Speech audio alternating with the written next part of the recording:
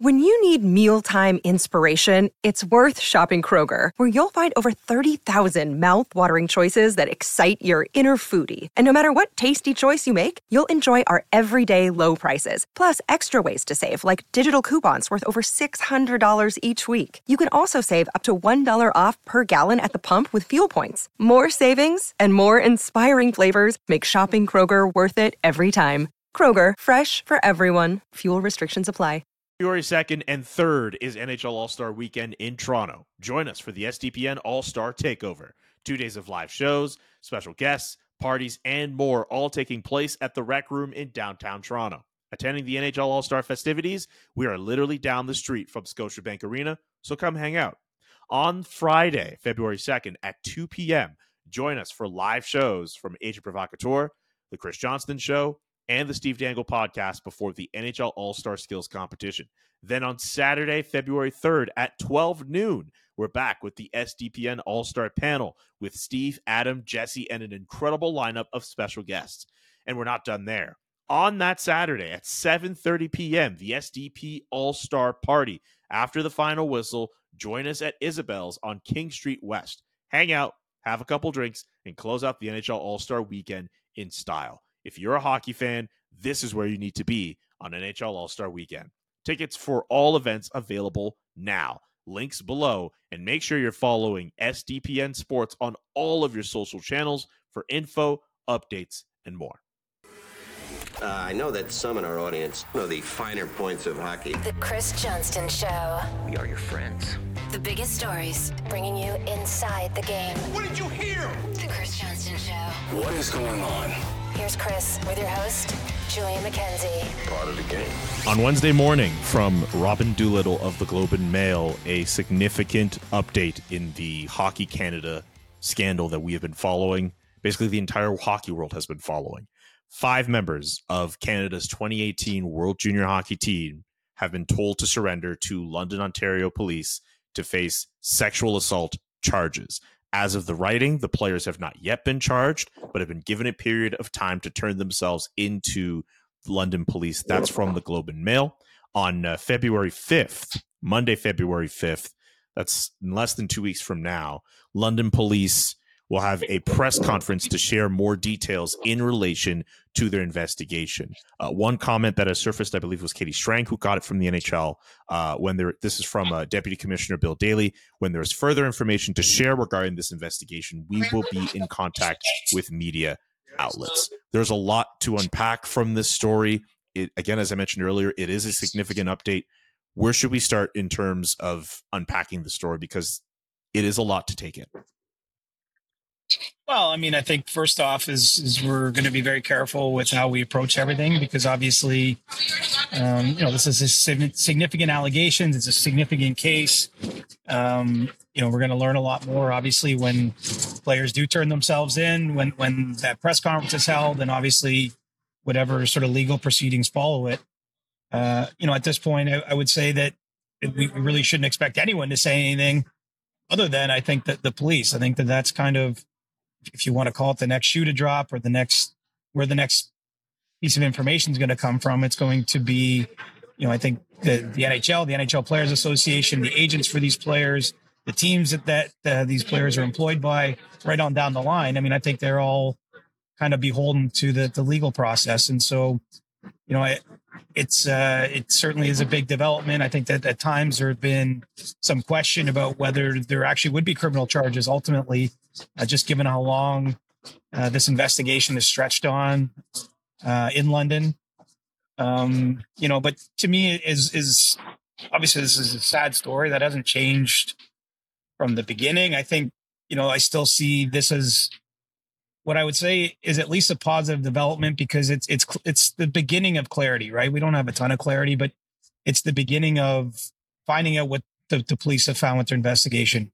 Obviously the 5 players in question are going to have the rights as any individual does to contest the charges, to offer up their side of the story for lack of a better term. There's going to be a process that goes on now, but I think that the longer it just dragged on and every update you got, whether it was from a member of the league or the union, just basically like it's still happening, the investigation. I think that there was a level of frustration there, whereas now to me, this is at least a tangible step forward towards having a better understanding what happened and potentially, seeing punishment to those who should be punished. Any idea as to why we're going to have to wait a little bit longer to hear from the police on this? Maybe it has to do with however long the time period is for those players to report to police. I think that's a part of it. And some of it's logistical is my understanding. It's funny. I've seen a lot of commentary today, and I know we'll get into the Utah expansion bid. And a lot of people just think that there's one maestro behind the scenes pulling strings and having everything be, basically controlling every aspect of this. I don't believe that's the case. I mean, we could debate whether it should be this week, next, like the press conference is when the press conference is. It's still not that far in the future. Obviously, as of this recording, Julian, none of the players have turned themselves into police. And there is a window of time where they have the ability to do so. And so, this is part of the process, I would say. And as much as I know people want every piece of information today and on every demanding, immediate justice, I think that to me, I just see this as part of the process. And I don't think there's anything untoward happening there. You could argue it's not better for anyone involved. I mean, it's now going to hang over to the All-Star Week festivities in Toronto next week, with that press conference coming just on the other side of those festivities. None of this is good, but I do think it's important that the right steps are followed. There are people who are speculating about this in terms of who could be involved. And my next question is, will it get to a point where we will know those names? Of course. I mean, once charges are filed, I don't think that will be private matter. It's not hard to connect that 5 members of the 28 team Canadian World Junior team have taken leaves of absence from various professional teams around North America and in one case in Switzerland. I don't want to say more than that personally, because I don't have direct knowledge that those are the 5 names that line up with what's happening in London. I can understand why someone might want to make that connection, but I'm not going to come out and expressly do that. And but certainly this is part of the process. I mean, it's hard to say what's going to happen next from here, but usually in cases like this, there can be, one side or another can seek to get sort of some publication bans in terms of aspects of whatever's being discussed in court, being kept from being reported on by media. That's contested at times. So I don't know what degree we'll learn about everything, but certainly the identity of the 5 individuals that, are facing sexual assault charges, we're going to know that. And I would expect a whole lot more when all this plays out. What do you make of the timing of this story coming out? I mean, obviously London police has to take whatever time, and they're not on the NHL schedule or anyone's schedule with regards to this. But this is a story that a lot of people have been waiting for since last summer, even well beyond then. And as you mentioned, on the eve of the hockey world descending on Toronto for the All-Star game, now we learn this latest development. And with some teams being on a bye, other teams not being on a bye ahead of the All-Star game and entering those next few days, that story will dominate conversation in the lead up to that February 5th day when London police speak to the media. Am I wrong in thinking that? No, I mean, I think no matter what was going on at any given time, like if this came during the Stanley Cup final or the first week of the season, when all this landed, I think it would dominate whatever was going on. I mean, I'm in Scotiabank Arena right now on Wednesday evening, and I came here thinking this morning, this is going to be a big game, national game, 2 Canadian teams, and the Globe and Mail story dropped while I was, on my commute down to the rink. And obviously that's dominated the day. I mean, I just think that no matter, when this fell, it would be major, major news for obvious reasons. The one thing I'd say too, for those that have wondered about the timing, and we'll probably learn more about this, but these are very complex situations. This involves people's lives. I'm talking both, the people that are alleged to have committed crimes in this case, and obviously, a victim in this case. And so, there's a lot of moving pieces around how that all comes together whether it's, participating in investigations, what you may say in those investigations, what legal advice each of those individuals are getting. I think that while there's intense public interest in the story. And therefore, I think a lot of people wondering like, why so long? And, it's almost like you want to see the end of the movie for lack of a better way of putting it. You have to understand that there really is a lot that goes into even getting to this point where now, charges are pending against 5 players. So, I think in some ways it would be nice, of course, if everything could just be neat and tidy and wrapped up in a bow and punishment doled out and all that really quickly. The reality is there's a lot of different things going on. And I haven't been able to glean much hard information, since the stories broke on Wednesday, for reasons that are apparent. I mean, nobody wants to say too much, but one thing that, a player agent told me is that this could probably stretch on for months and maybe even more than that, before there's any sort of conclusions too. So, I'm certainly not a legal expert. This is a little beyond, the normal scope of my job, but, I'll say that while this is certainly a big development, and I think a few more are coming here in the relatively near future, it could still be a process that takes a long time to reach a resolution. From where we are now, you're saying? Yeah. I mean, look, Wow. there could be a trial, there could be appeals, there could, Yes. I don't want to sort of predetermine where it's going, because I honestly don't know how it's going to play out. But I mean, those are among the things that could happen. A lot of people are asking about these players individually, the ones in the NHL that have taken indefinite leave, if they indeed are the players involved, what happens to their contracts. I mean, all that stuff will have to be sorted in time, but it's hard to say. We've seen last summer, Alex Galchenyuk had charges pressed against him in Arizona, and the Coyotes terminated his deal. If that happens for one or any players currently under an NHL contract, it's possible a team does that. It's possible they suspend the player while everything plays out and retain, his rights. I mean, yeah, I think that there's everyone wants to race ahead, but, I'm trying to be careful to, not presuppose too much, because this really is, this is a massive, massive story. I was trying to think, because there's been a bigger sort of scandal, if you want to call it, for lack of a better term, in hockey. I mean, over time, there probably has, Alan Eagleson basically defrauding all the top players in the NHL back in the day and ultimately landing in jail. Pretty big scandal. I mean, we've seen some on ice incidents, whether it's, Bertuzzi Moore, that generated a lot of headlines that spilled into the courts. It wasn't just a hockey only response, but this is one of the larger stories and certainly the biggest of our time. And so, I think we should handle it with care, and we should also expect that it's not going to be all done and dusted within a couple weeks. I think it's arguably, if not the biggest, it's one of the biggest I've ever seen. I mean, this literally, it's one thing for on ice stuff to happen, and even you'll see changes off of that. But this is a story that has gradually distorted how we view hockey culture, especially in Canada. We've seen sponsors pull out their support from Hockey Canada, and we have seen leadership change as a result of this. I think in terms of the impact of this, of everything that has transpired from when we first heard about this lawsuit, there have been so many distinct changes, and in order, and justice needs to be seen out at the end of this, however this plays out, and it needs to be done right. I know we've had to wait all this time to get to this point, and through trials and stuff, there will be more time added on, but this needs to be done right. And yeah, this is just, it's a massive story, and there's a big reason why it is. Right. And look, Hockey Canada has already been ripped apart at the seams by this and some other things. I mean, primarily this issue, how it was handled, the fact that there was a payout as opposed to punishment at that time, or more of an investigation into what happened.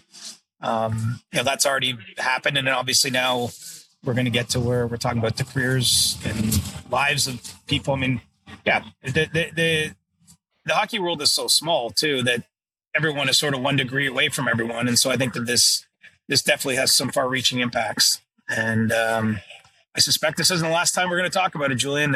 I would think these next few weeks are going to include a lot of developments that we'll be reacting to. I'm also just intrigued as to how, I think the next few episodes that we do, next any little bit of hockey talk you hear, I wonder how this story kind of hovers over that. We're going to be at an all-star event. Like, how much of a talking point is that going to be, especially with the commissioner likely going to be addressing this in some way, even if he just says, well, we'll wait until the investigation, the next steps of the investigation or whatever is said from London police the next week, right? Like, this is something that's going to hover over the hockey world, whether we want to pay attention to it or not, for the foreseeable future.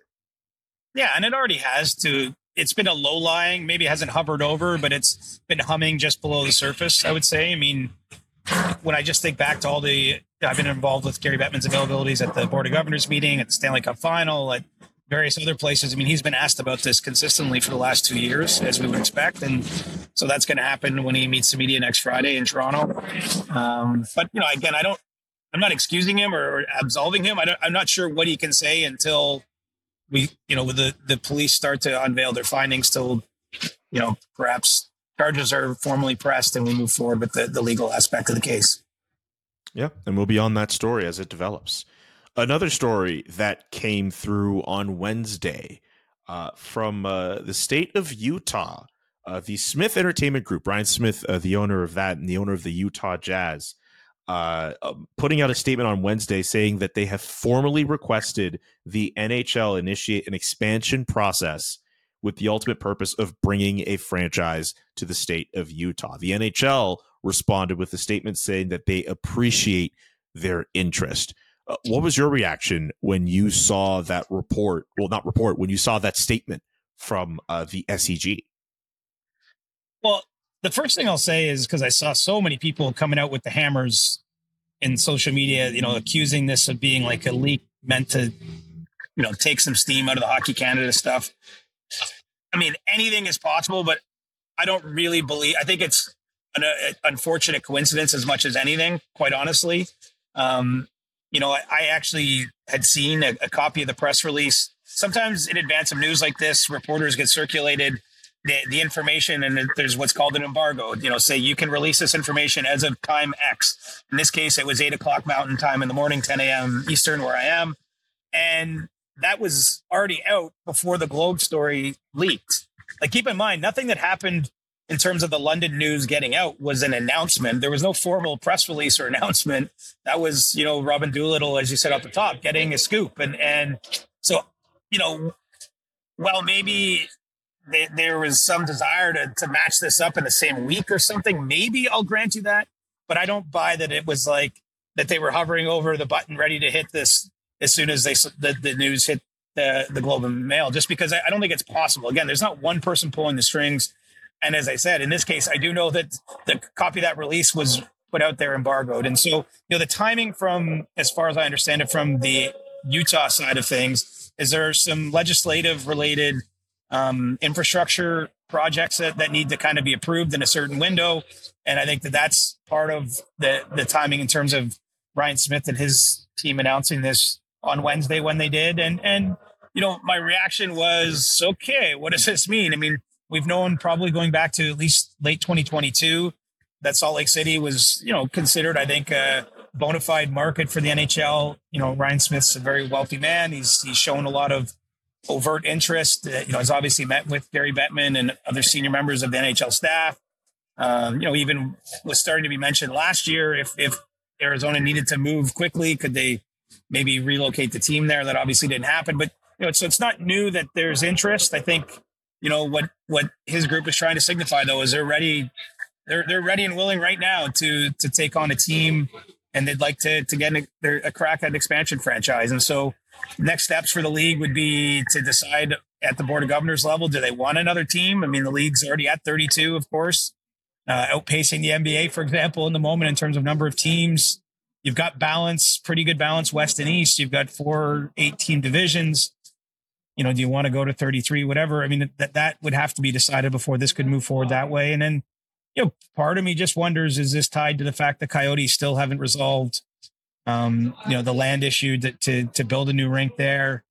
There is kind of an unofficial deadline coming up where the NHL needs to know what the plans are. And so I just wonder, is part of this to exert a little pressure on if something doesn't happen in Arizona to make Utah a viable landing spot. So interesting times, man. It's hard to imagine going to 33 or 34 teams already, but there's also a lot of money in those expansion fees. The price went from 500 million for Vegas to 650 million for Seattle. No way it's coming under $1 billion if and it's still an if, the league expands again. Two things from that. The first thing, if I may, I don't know if I believe in the grand conspiracy theory that story was released to offset the reporting from Robin Doolittle. I don't know if I believe that. Even then, like, you saw how it played out on the timeline. A lot of people much rather would be more interested in the details of the Hockey Canada story compared to discussing a potential franchise in Utah. But in any case, the NHL, if in a world where the NHL tries to do that on purpose, the NHL loses, because the Utah expansion thing is not the topic du jour. It's not the top of mind for everybody, especially in Canada, with regards to this Hockey Canada situation. So I don't know if I believe that, and I appreciate the fact that you're willing to divulge that too, the details. I'll say, though, the Smith Entertainment Group doesn't win either. I mean, they're trying to make a buzz here, right? Like they're trying to generate interest and excitement, and their announcement ends up landing flat, not because of anything they did, just because of the timing's off. So I get the conspiracy theory. Look, I've been a journalist for a long time, Julian. You've been at this a number of years now too. We all know about the Friday afternoon news dump, or the idea of hiding the real news in amongst a sort of smoke screen. Like, that definitely happens. I'm not disputing that as a tactic that is used in certain circumstances. The Hockey Canada news wasn't traditional news. This is an example of a reporter breaking news, but it's not like the NHL released that news, or even the London police released that news. And so that's a really key difference here. It's not like one was a news conference scheduled for 9:30 and the other was scheduled for 10, and like it's meant to blend together. This was a reporter who broke news and a news outlet that broke news, and then the other one just happened to fall 15 minutes or so later. And I think, quite honestly, having been in touch with someone who is working with the Smith Entertainment Group, they were not happy with that from their end, because they didn't create the buzz that they wanted to. Yeah. The second thing, with more specifically to the possibility of a 33rd NHL team, I would love to know how you feel about expansion, because for me, I think this is a cool idea. I think the idea of a 33rd, and if you want to round it out and get a 34th team, that's an opportunity for more money. That's an opportunity to have more exposure in different markets. And I've seen some people feel the opposite and feel that, you're watering down the league and you're watering down quality, but in the interest of making money and having a higher pool of revenue to draw from, like, I think this could be a good idea, but I would love to know your thoughts on this. I'm wrestling with it in my brain. I mean, I can't sit here with a straight face and say there's a magic in 32 teams. I mean, what there is there's a nice symmetry in 32 teams. It's nice to have 4 8-team divisions. Like, I used to think it was kind of strange, especially when they were at 31 teams, that one division, they went to divisional playoff format, and one division had 7 teams, all the rest had 8. It was like, well, it's an advantage, a tacit advantage to be in that 7-team division in terms of qualifying for playoffs, which, helps make gate revenue for owners, helps make players more money if they have good performances, blah, blah, blah, blah, blah, blah, blah. So 32 is a nice round number. And I think the league's in a pretty good spot with that. I just wonder at what point is too much. Like, if you're, when you talk about adding 2 more teams, just for the hypothetical, you're talking about adding like 40 to 50 players more to the league. Like, if we're taking the next 40 or 50 best, whether they're from Europe or the American Hockey League, like, at what point are we diluting the product? At what point is it harder to sell those markets? I mean, I don't have a good answer, and I don't have a hot take for you. I just feel 33 feels like a lot, honestly, but 32 is a lot. And, I just wonder, you really want to make sure you've got your house in order everywhere with your current organizations when you're expanding. And so I sort of feel like before the league can even contemplate, what it's going to do in terms of a 33rd, 34th team, I think they really got to be sure they're on the right path in a place like Arizona. And today they can't be. I mean, I know the Coyotes people are working super hard. Like, they're trying to build a rink. I've said this before, and you don't always believe it. I really think that if the Coyotes get the right arena, and that's a giant if, because we have 15 years of examples of that not happening, that it will be a successful venture. I think it will be a great market. I think it'll be a place players want to play, but they don't have a great arena right now. They have, it's like 4,600 capacity at Mullet Arena. It's not a money-making venture for them.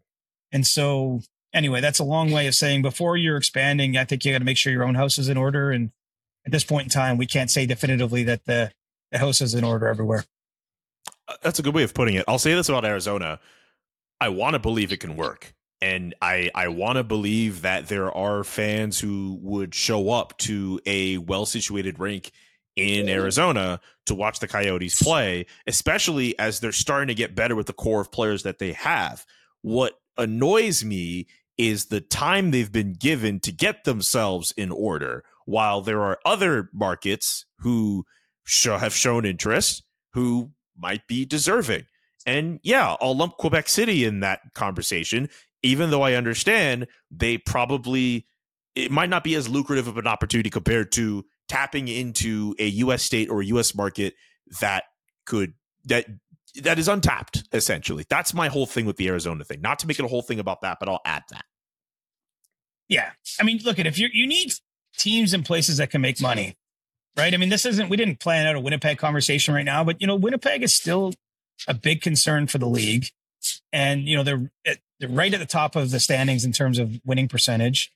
And they're third last as of today in terms of percentage of their arena that's been sold out this year. A little more than 80% of their tickets were sold, and they play out of a smaller venue. And so that's the danger for me with Quebec City. It's not that I know they built a great venue there.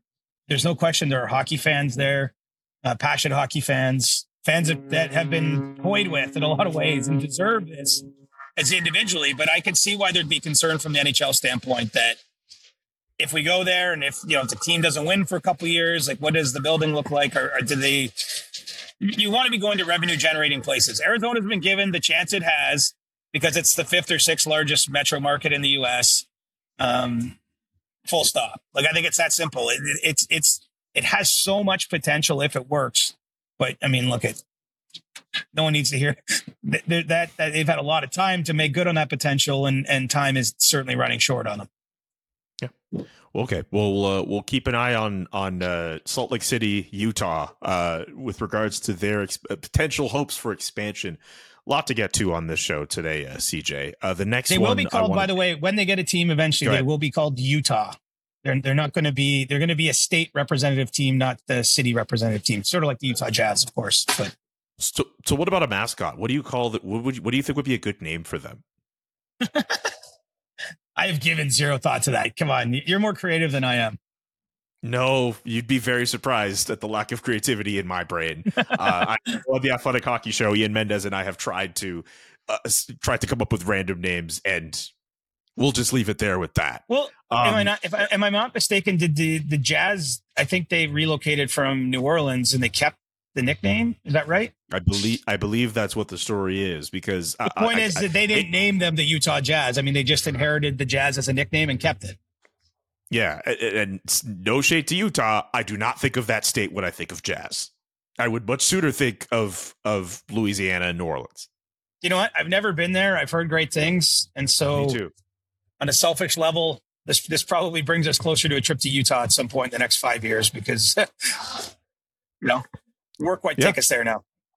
Well, I don't see why not. If we have any fans out in Utah, let it be known.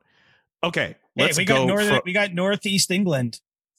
I got a message from Northeast England the other day. So we do. We got the world covered, bud. We're mapped. CJ Show all over the world. Pittsburgh Penguins. That's the next topic I want to get to. Kyle Dubas.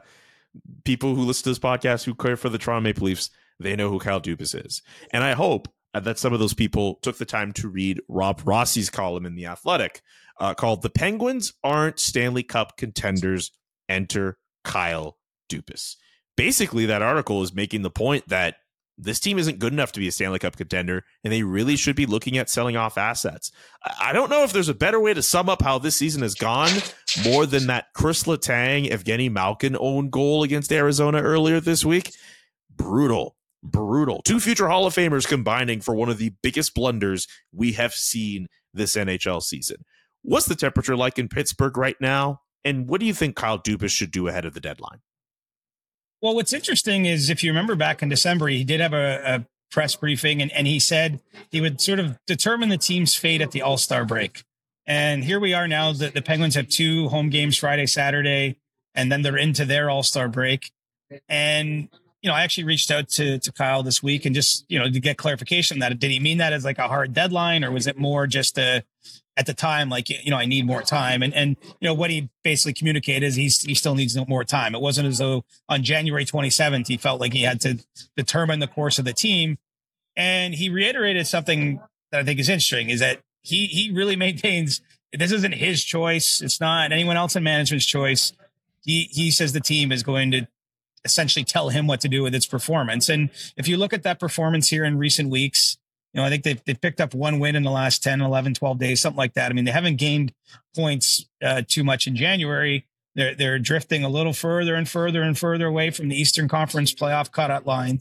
And, obviously 2 big games still to play before that All-Star break. But, I think the wind is blowing in the direction of what Rob Rossi wrote, which is no coincidence. Rob's a excellent reporter, covered that Penguins team for 20 odd years, and, really has a good feel, I think, for what's going on at any given moment around the Pens. And it does seem as though they're drifting towards cellar territory, but, it's a point in time. I think Kyle Dubas, I know he wants to see a little bit more before, he's putting up the for sale sign at PPG Paints Arena. And, the real for sale sign, of course, is Jake Guentzel in this case, because he's a pending UFA, on pace for another 35 plus goal season, 90 points, been a right-hand man with Sidney Crosby for a number of years now, going back to their most recent cup seasons. And, I think someone that would be a pretty attractive piece to a lot of contending teams this year. I mean, you have teams like Vancouver and Edmonton and on down the list, Dallas, potentially, Vegas, potentially. We've got to see where the injury situations line up in some of these places. Obviously, Colorado and Boston, we've been more focused on centermen, but, a number of teams looking to upgrade their forward group. And there's, with respect to the players on the trade board, there's not tons of options. It's not like if you miss on this player A, there's player B, C, D, and E to choose from. And so I think Guentzel would become very much sought after at the wing position, especially for someone looking to acquire a top 6 winger. So, I think you can start to see the Penguins are going to, as much as Calgary has a number of players and they're going to control the marketplace. I think what happens in Pittsburgh will be significant too. And, it doesn't look good for this version of the team, finding its way into the playoffs, but management isn't ready to run the white flag up the pole just yet. If it does get to a point where they do have to sell off assets, we've mentioned Jake Guentzel on previous episodes before. Who else might be of interest for NHL teams on this roster? What about guys like Marcus Pettersson or Pierre-Olivier Joseph or Tristan Jarry? Do you throw him into the goaltending market conversation? I think you are open on everybody not named Crosby, Letang, and Malkin, more or less. That doesn't mean you're trading your whole team, but I mean, how could you pronounce anybody off limits? This isn't just one year; it's last year as well, right? And I know Dubas did make a number of offseason changes after taking the job, last year, late May, early June. But this group has not got the job done now for 1.5 seasons running, and the odds of it happening in this next half season are getting smaller and smaller with each passing day. So I think you look at doing anything you can. A lot of players there have term on their deals. I think someone like Riley Smith, who's on the trade board, with only 1 more year on his contract, would be an interesting figure for some teams. Wonder about Ryan Graves. I mean, it just hasn't worked out. He's a big free agent signing for the Penguins. Would they look at moving him? You got bottom 6 players like Lars Eller, because a lot of teams at the deadline are sort of adding, closer to the bottom of the roster type of fill-ins. And, he's had playoff success and Stanley Cup success. So I think that there are other guys to move. I mean, Guentzel's the blue chip in this case. But, if you go in that direction, I'm not saying it's a full-scale pull down, but you're probably trying to trade a couple players, give yourself a little more salary cap flexibility heading into the summer, and, allow some, now you got to fill some holes another way, and you've got to, maybe be back in free agency. I mean, the truth is free agency in the NHL is a hard place to build your team now. I mean, it's a nice place to get one piece that can help you, or 2 pieces, but, or maybe sort out a bottom 6 or bottom pairing of your defense. But, we don't have enough impactful players come available as free agents at ages that you want to be, bidding up their services. So I think it's a big job that Kyle has. He knows that. I mean, he got a 7-year contract to go there. So this was never going to be judged on the success of one season or not. But, what he is trying to do, of course, is keep them competitive in a window here while they still have, Sidney Crosby is having one of the best age 36 seasons you could ever imagine, approaching 30 goals already and almost single-handedly trying to will that team to a place I'm not sure it can get to. Man, it's just, that's the biggest shame in all of this. The fact that the Penguins are where they are, and it may result in a wasted season for Sidney Crosby, who's still playing at a ridiculously high level at the age of 36. That's a really big shame in all of this.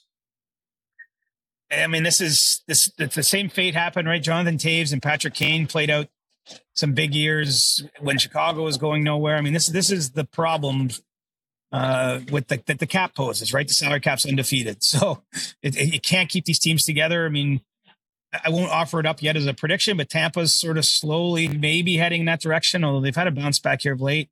I'm certainly not pronouncing them dead yet, but, it's just every year is tougher that they're losing key guys. Anze Kopitar and Drew Doughty spent a couple years out of the playoffs in LA. I know it's started to trend back up, although now they've hit a huge rough patch here in January as a team, the Kings. But this is the cap world, and especially if you're going to sign 8-year deals and stay where you are for huge chunks of time. I mean, I don't see any way around this. Yeah, well said. Let's move on to a new segment that we sort of teased on the last episode of the CJ Show, and it is a Thursday, so I think we can actually pull this out and make this work. What if? We'll come up with a really cool name for it later, but we want CJ to tap into his big brain of his and go through a trade that almost happened, or free agent signing, or some hockey move that may have been significant enough to alter the course of our universe, let alone the hockey universe. But yeah, it'd be fun if you could just bring up something that could blow our minds. We're going to try to do this as often as we can on Thursday. I'm going to take you back to the 90s. Sure. It was a simpler time in the world. You're telling me. You weren't carrying around a computer in your pocket and texting your buddies all day. And a goaltender by the name of Patrick Roy. Yeah, famously gets shelled in a game at the Montreal Forum against the Detroit Red Wings. I think it was a 12-1 loss. Ultimately, I think he was in for 9 of the goals.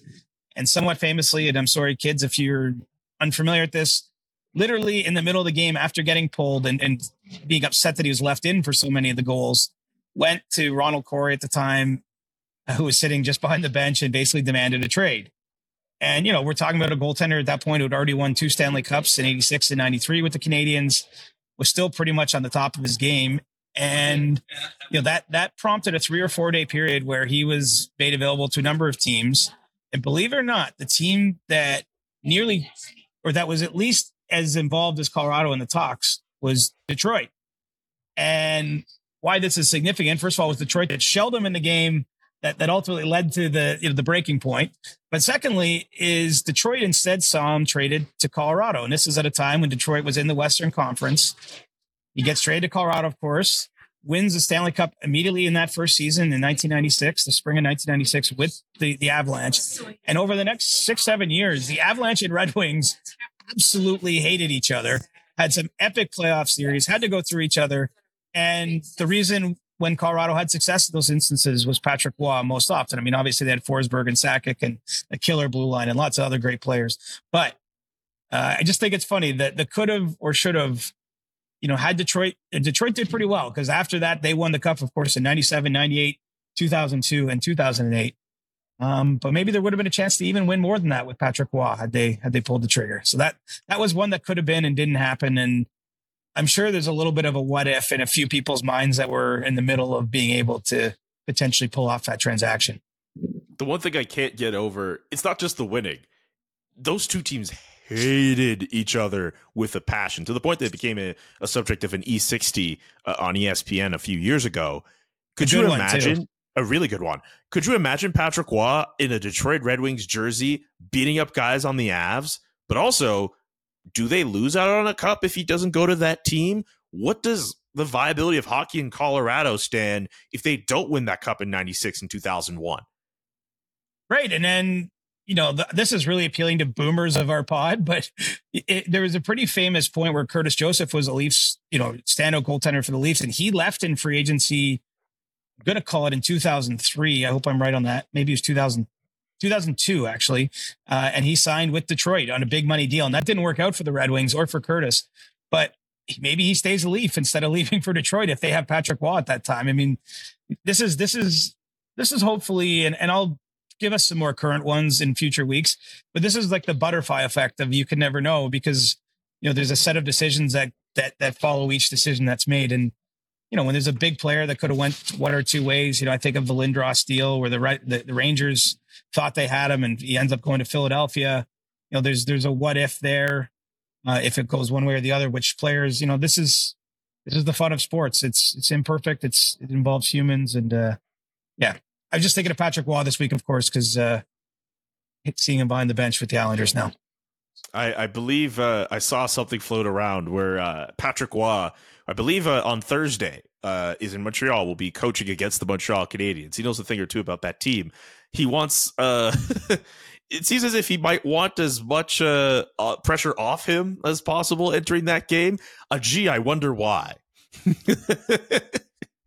It'll be an interesting night. A good night. It'd be fun for our reporter colleagues in Montreal, too.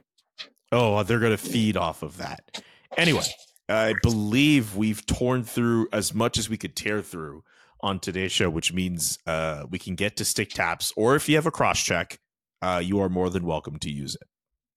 Well, I'm sure you're expecting me to take the low hanging fruit and stick tap the Edmonton Oilers as they're setting records and winning 14 in a row.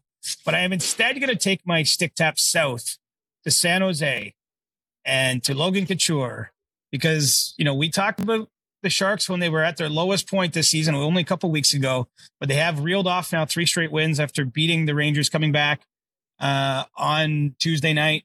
Couture has just played his first handful of games after missing the whole start of the season injured.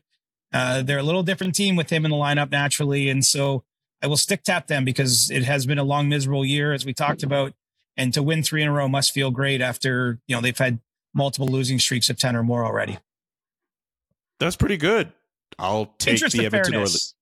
I'm not just going to kick the team when they're down. We should remark on them also when they bounce back a little.